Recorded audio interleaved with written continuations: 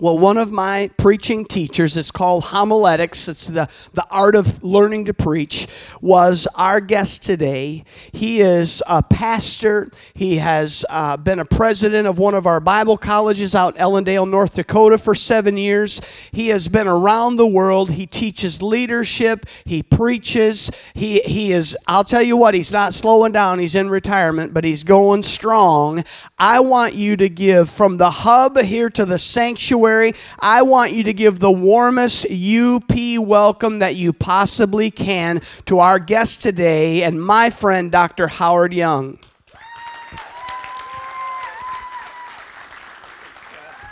Thank you. Well, good morning. God bless you this morning. It's good to see you, and it is a delight to be here. And it has been a joy to be with Pastor Kevin and members of the staff and workers here over Saturday. Yesterday, just a great time together. And we do appreciate your pastor. And I'll let you be the judge as to whether or not I really taught him to preach very well or not. I do know I heard a lot of grousing yesterday about the preaching, so I don't know. No.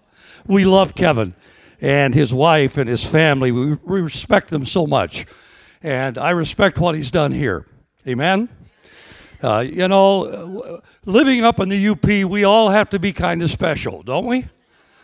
My wife and I, we actually got broken in for northern Wisconsin and the Upper Peninsula by pastoring in places like Alaska and Colorado and Oregon. And we pastored back in the boonies in a couple of those places. And coming to the UP and northern Wisconsin was a piece of cake. We love it up here. People ask me, why did you retire to a small township in northern Wisconsin, Armstrong Creek, Wisconsin, on Highway 8 that goes east and west across the northern part of our state? Why did you retire up there? You could retire, and we could have. We talked about Alaska. We talked about Missouri, where our roots are at. We talked about Minnesota, where our two daughters live in Minneapolis, and they both work there. One is a pastor or a staff pastor in one of our churches there. We could have retired anywhere, and we went to the boonies. Well, I was raised on a farm. Do I need to say any more? And I have taught my wife so very, very well, and I've got her retired up there, and she loves it. In fact, once in a while, the farm, we have a small 40-acre farm and do fruit trees, and I'm a bow hunter and a snowmobiler and a downhill skier, and I do all that stuff. I love it. It's one of the reasons we retired up here. And I said, honey, I'm getting a little slow about, taking care of all. We've got a little bit of acreage and a large yard to take care of and just other things around the farm. And I think I'm slowing down a bit. And she says, you're not moving from this farm. You got me here and I ain't leaving. Well, I guess I'm stuck, right? But it's a great place to be stuck. And we're happy to be with you. And so honored. Thank you, Kevin, for those marvelous remarks. And we are thrilled that we have contributed to many hundreds of lives through the years. And we are even more thrilled when we come to a venue like this and we see men like your pastor and his family succeeding in the work of God, working hard, conscientious, committed to the tasks of the kingdom of God. It's a very, very thrilling thing. Well, today is about extending oneself, more giving, more in the future, going places in our lives where we have not gone before. And I want you to turn to Luke, if you would. The Gospel of Luke. And we are thinking about more reach today. Say it with me. More reach. Come on, say it with some conviction. More reach. One more time. More reach. It's what it's about today. And I want to talk to you about more reach through your giving. And I am going to, of course, talk about our resources, but giving, as we discover in the Scripture, goes much beyond just money and our natural resources. And we want to look at a passage found in Luke 6, verse number 37. Follow along as I read. Judge not, and you shall not be judged. Condemn not, and you shall not be condemned. Forgive, and you shall be forgiven. Give, and it shall be given unto you. Good measure, pressed down, and shaken together, and running over, shall men give into your bosom. For with the same measure that you meet, it shall be measured to you again. Father, we would ask your blessing upon your word today as we share. We thank you for this pastor, for this church. Would you bless our time together now in Jesus' name? Amen. Amen. We hear many sermons about the act of giving. I would like to talk to you about something vastly more important than the act or the fact of giving. I want you to think this morning about the nature of giving. My dad used to talk about someone having a second nature, someone that planted, someone that farmed well, someone that raised livestock well and profited from their efforts. Dad would say they just have a second nature for that. In other words, it came automatically. It came spontaneously. It came naturally. The church is filled with people like that. Have you noticed that? People who do things naturally. They're singing. They're teaching. They're managing. They're caring. They're nurturing. They're hosting. Giving something to others is natural for most people. As a matter of fact, we would not have survived as a species on this planet if giving and sharing was not a part of our very nature. As my father would say, second nature. It comes automatically. It comes spontaneously to most people. We find that people who succeed in life are givers. Leaders, for example. Leaders should be experts. They are experts, if they are true leaders, in giving the opportunity of freedom and expression and growth on the job. Those who lead take care of those who follow.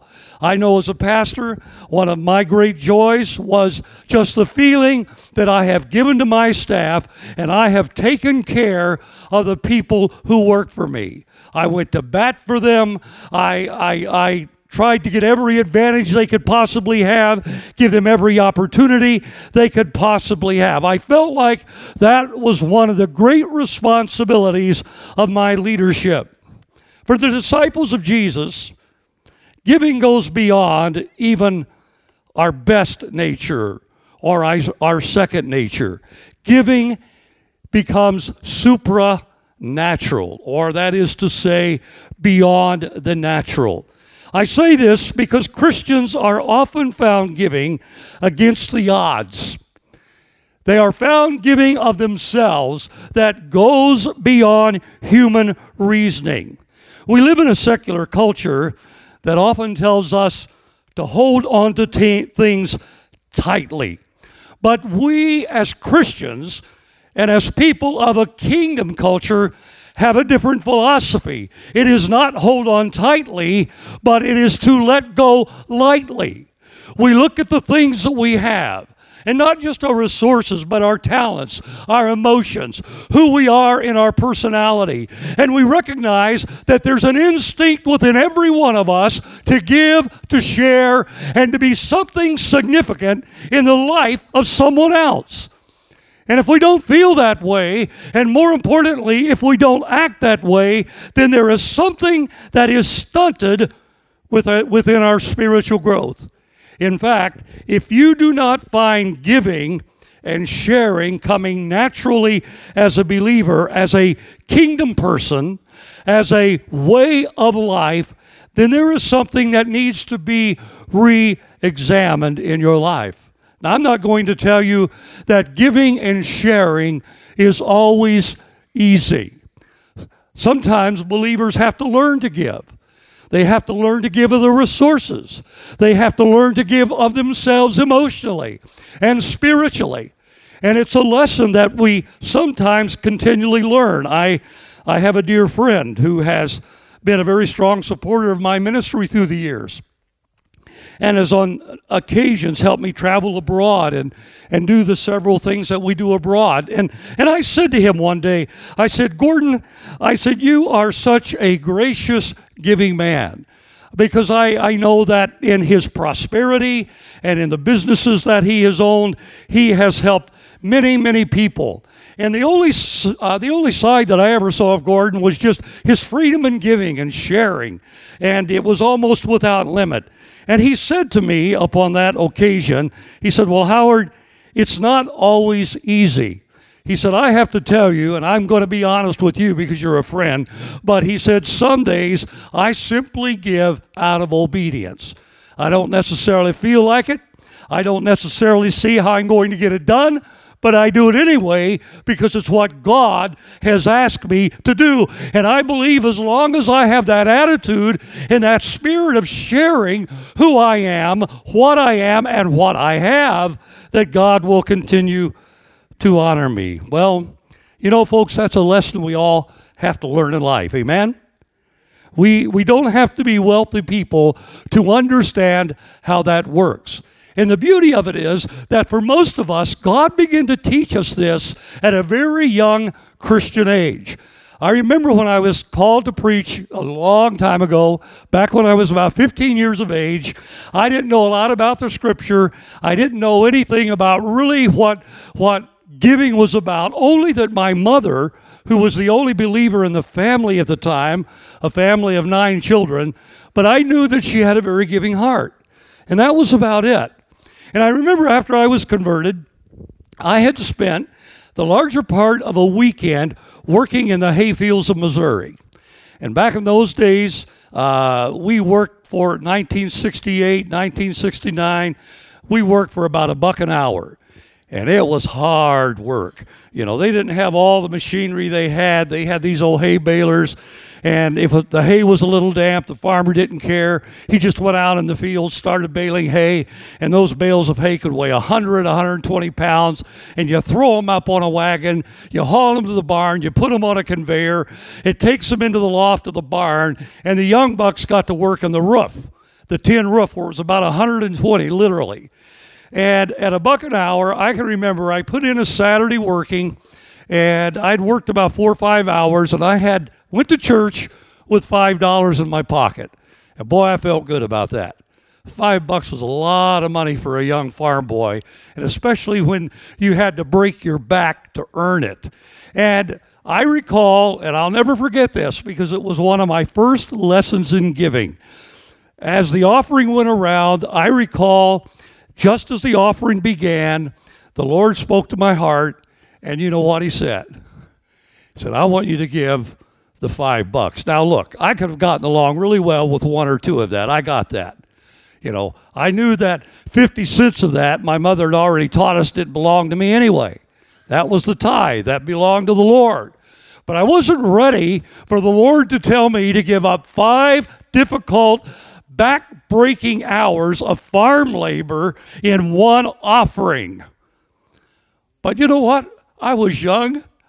Jesus was my first love, and it didn't take much prodding on his part for me to do that, and I gave it. I went to the mailbox the very next day on Monday, and I had a friend who went to my wife's home church down in southeast Missouri, Crothersville, Missouri, on the Mississippi River, right on the banks of the Big Muddy. And I had met Butch Barnes. You remember Butch, sweetheart? Butch, I had met Butch at youth camp, and he sent me a letter. It arrived the next day, and in that letter was a $10 bill. And Butch said in his letter, he said, as I was writing just this letter of friendship, the Lord spoke to my heart to send you this $10. I thought, man, this is cool. I doubled my money, and all I had to do was open a letter. That's working, baby. Am I right? Yeah, and that was just the beginning.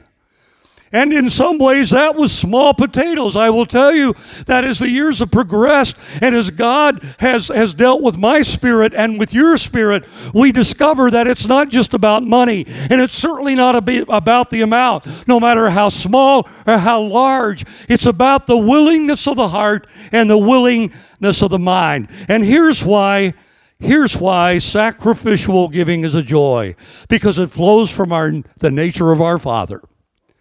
We are made in the image of our Father.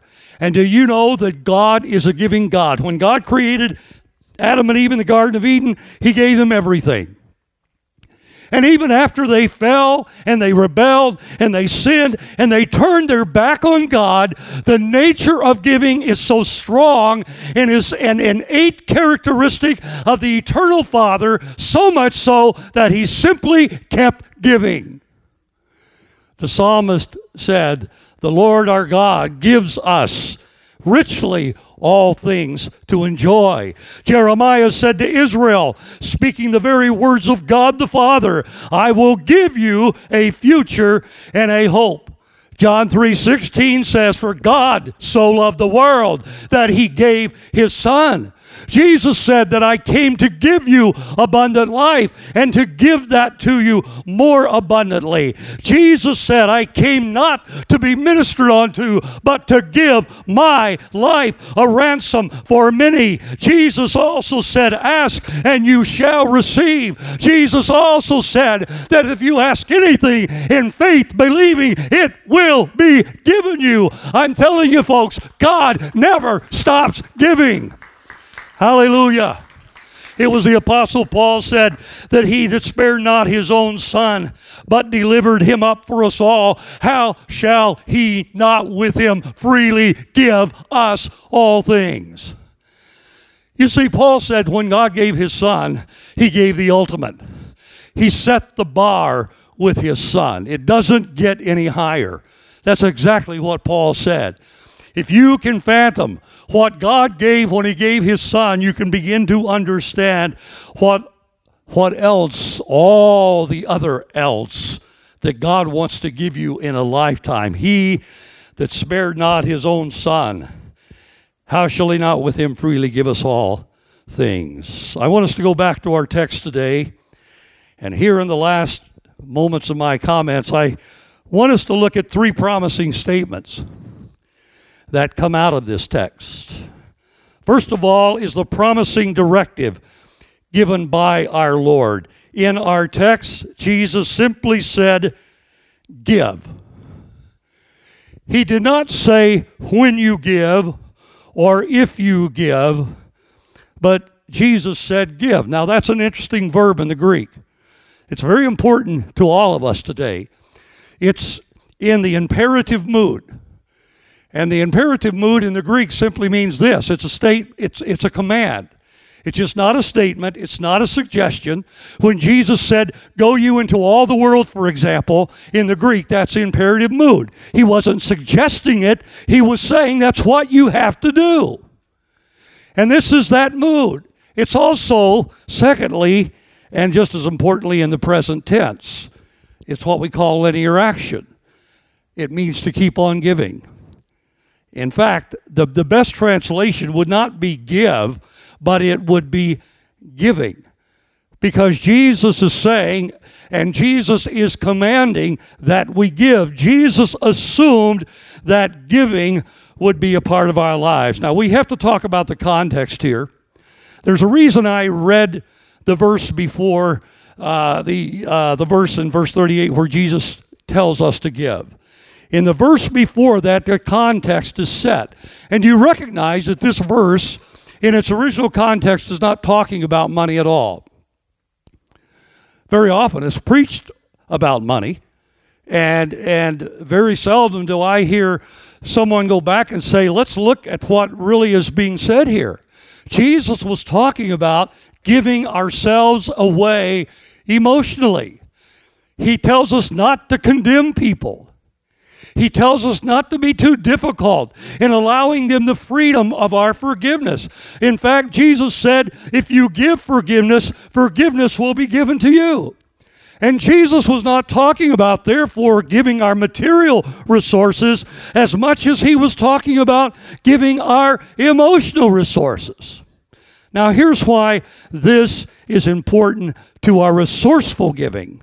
Since the context is giving mercy and giving forgiveness, then we are taught in this passage that giving oneself away emotionally becomes the foundation of giving other things away in life. Now, I'll tell you something I found out through the years about people who give. People who have problems with issues of forgiveness, people who have problems moving beyond situations in life where they have been cheated, swindled, someone has lied to them, someone has hurt them, someone has stolen part of their heart, and they refuse to give forgiveness. There is an emotional wall. I have discovered that when people cannot cross through that emotional wall and give at the command of the Lord and live a lifestyle of giving freedom to others, giving blessing to others, giving forgiveness and giving mercy to others, nor will they have freedom with their material resources. Now that's a wall for some of you today.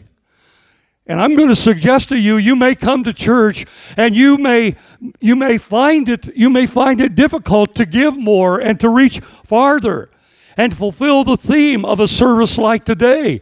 And if that's the case, if you find that difficult, I encourage you to go into the very depths of your heart and begin to ask the Father, whose Spirit is a spirit of giving. We've already looked at that. And to ask Him, and even to ask yourself, is there a barrier here that I haven't crossed? Is there something here I haven't forgiven? When I was president at Trinity, I cannot tell you how many times I preached on forgiveness, because I learned that many of those students came into those services with emotional blocks and with their spirits taut and stressed out with life, even at a young age. And until they found the ability to forgive and move beyond the emotional barriers of their life, I said to them, you're going to find it difficult to give anything else liberally to God. So when Jesus says give as a lifestyle and continue giving and never stop, He was saying, be generous with your resources, be generous with your money, but He asked the question, have you first been generous with your emotions? Because you see, when we have an emotional impairment, we have a spiritual impairment. And one aspect of a spiritual impairment is the inability of someone to give the tithe, the offering, and share resources with God in the local church. And it's not always true, but I'm going to tell you more often than not, when you find it difficult to be obedient to Scripture and to find a generous nature that extends the kingdom of God, you can trace that back to some kind of blockage way back there that needs to be dealt with. And to that issue, Jesus says, give. Amen. Can you receive that today? Can you see how that connects with all that we are and a lifetime of giving? Jesus gives to us a promising directive. Secondly, He gives to us a promising law activated by the Spirit of giving. Here is something Jesus knew. We reap the greatest benefits from a gift given rather than a gift received. Do you know that you never really own something till you give it away? You never really experience freedom in life until you have the freedom, so that you're not praying, Lord, how much should I give? That's the wrong prayer to pray. How much should the right prayer to pray, Lord, when should I stop? You know, my nature is just like yours. I want to give it all away. I had a woman tell me that in church one time. She said, Pastor, you need to pray for my husband. And I thought, what is wrong? What's going on with Harry? He just wants to give everything away. Well, perhaps Harry needed some wisdom. I don't know. But better the issue of that giving heart than the issue of God having to pry us loose to do anything that has a characteristic of generosity. We never really own it until we share it. When we give, we recognize that it multiplies to the receiver and the giver. Jesus said, and here's the law, give and it shall be given unto you. The joy of God's law of reciprocity. Give, and it shall be given unto you. I think of the young lad that gave the fish and the bread. A couple of loaves of bread, a loaf and a few fishes, and he fed 5,000 men plus women and children. That is a perfect example scripturally that it's more blessed to give than to receive. That's what Jesus taught. It's a perfect example of the law of reciprocity. Give, and it shall be given unto you. Both the gift and the giver are blessed by God. One lad, we don't even know his name. We don't know his age. The Greek term is a term for a very young man, a young boy. And he only knew what he had. It didn't seem like a lot. $5 from a farm boy. What does that mean to the kingdom of God? But it taught me, as this young lad had to learn, that when you give to God, it's multiplied. And probably somewhere between 8,000 and 10,000 people were literally blessed by the gift from the hand of a young man. And I think of this young lad. Grew up to be a man. Can you imagine? Can you imagine the stories that he told his children?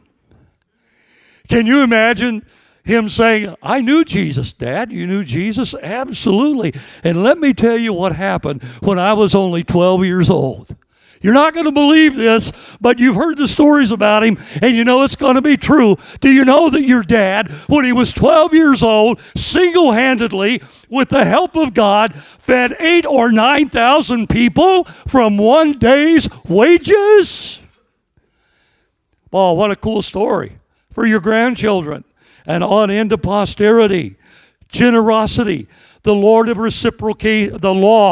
reciprocation, God giving back to us in His wisdom, the law of sowing, of reaping. We sow seeds of mercy.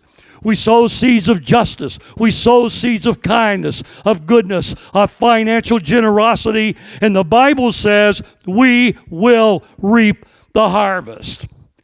Whatever I sow in this life, I will gain in this life. I depend on this law. You depend on this law, whether you realize it or not. You are blessed financially. You are blessed with your job. You are blessed with your home because you have a giving heart. I believe this law has an eternal principle with it. And even more are we blessed as we understand that in our generous giving, that God will multiply that. And then the question inevitably rises, does this work in our finances? And I say yes. Jesus gave it in a text of forgiveness and emotional release. But Jesus also understood that the principle of giving and sharing carries with us into all areas of our lives. And I do believe, therefore, this is a text that we can apply to our giving. Jesus said, give. Now, we're not talking about the tithe. To say it correctly, I don't give tithe, nor do you give tithe, because it's not yours to give. You see, tithe is something that belongs to God by its very nature. You go back to the Old Testament, and you even go back to what Jesus taught. Jesus taught the religious leaders. He said you should tithe on the things that you have, on the resources of your life. But he said you should not forget the weightier matters of righteousness and of justice. So Jesus said you should give.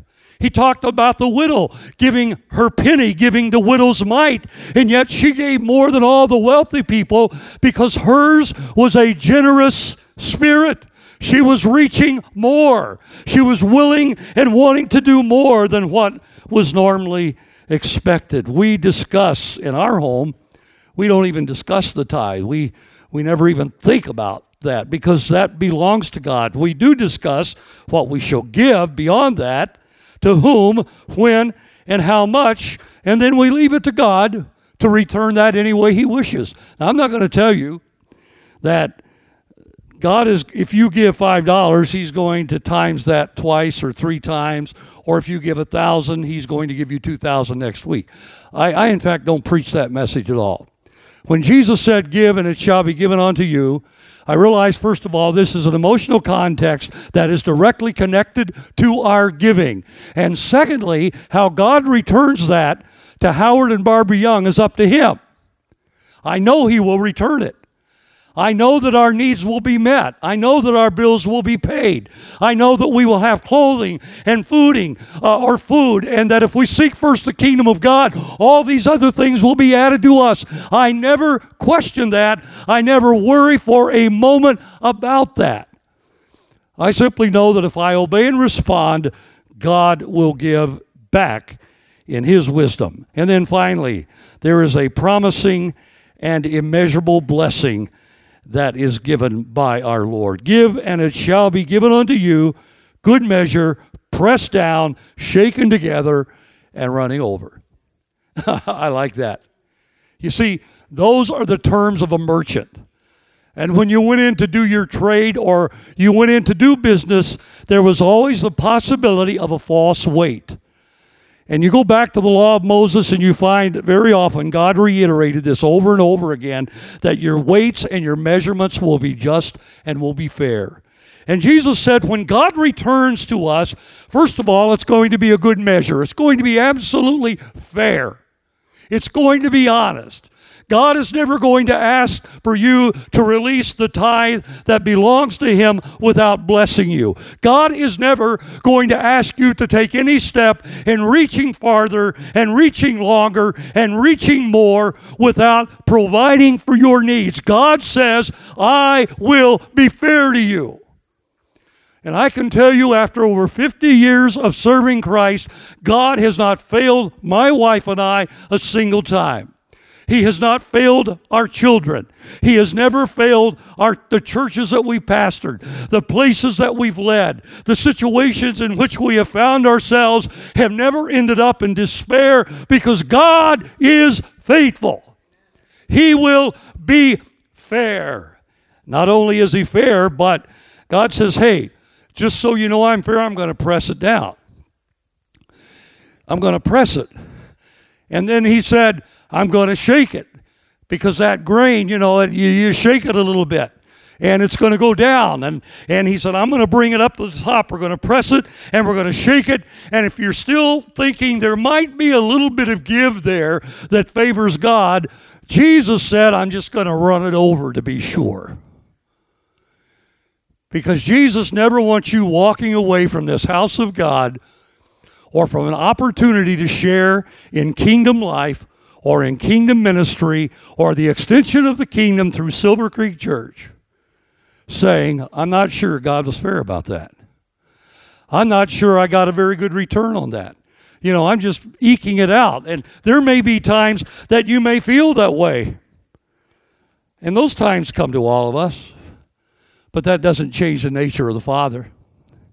Nor should it change the nature of His children. He that spared not His own Son, how shall He not with Him freely give us all things? My question for you today is simply this: what will you give in return? What will you share with Him? First of all, your emotions. Perhaps in this service there's some forgiveness you need to extend. Perhaps there's some mercy that you need to extend. That's the context of our text this morning.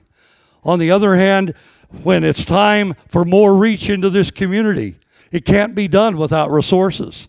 It can't be done without individuals saying in their hearts, "I've got a purpose in my heart to prove God faithful." And not that I'm expecting a lot from Him. How God gives back to me is His discretion. It's His wisdom, and I don't really care. It's not about what He gives back to me anyway. It's what I can extend into His kingdom. That's the challenge. That's the call. That's the vision that you and I must have. Give. Now, And it shall be given unto you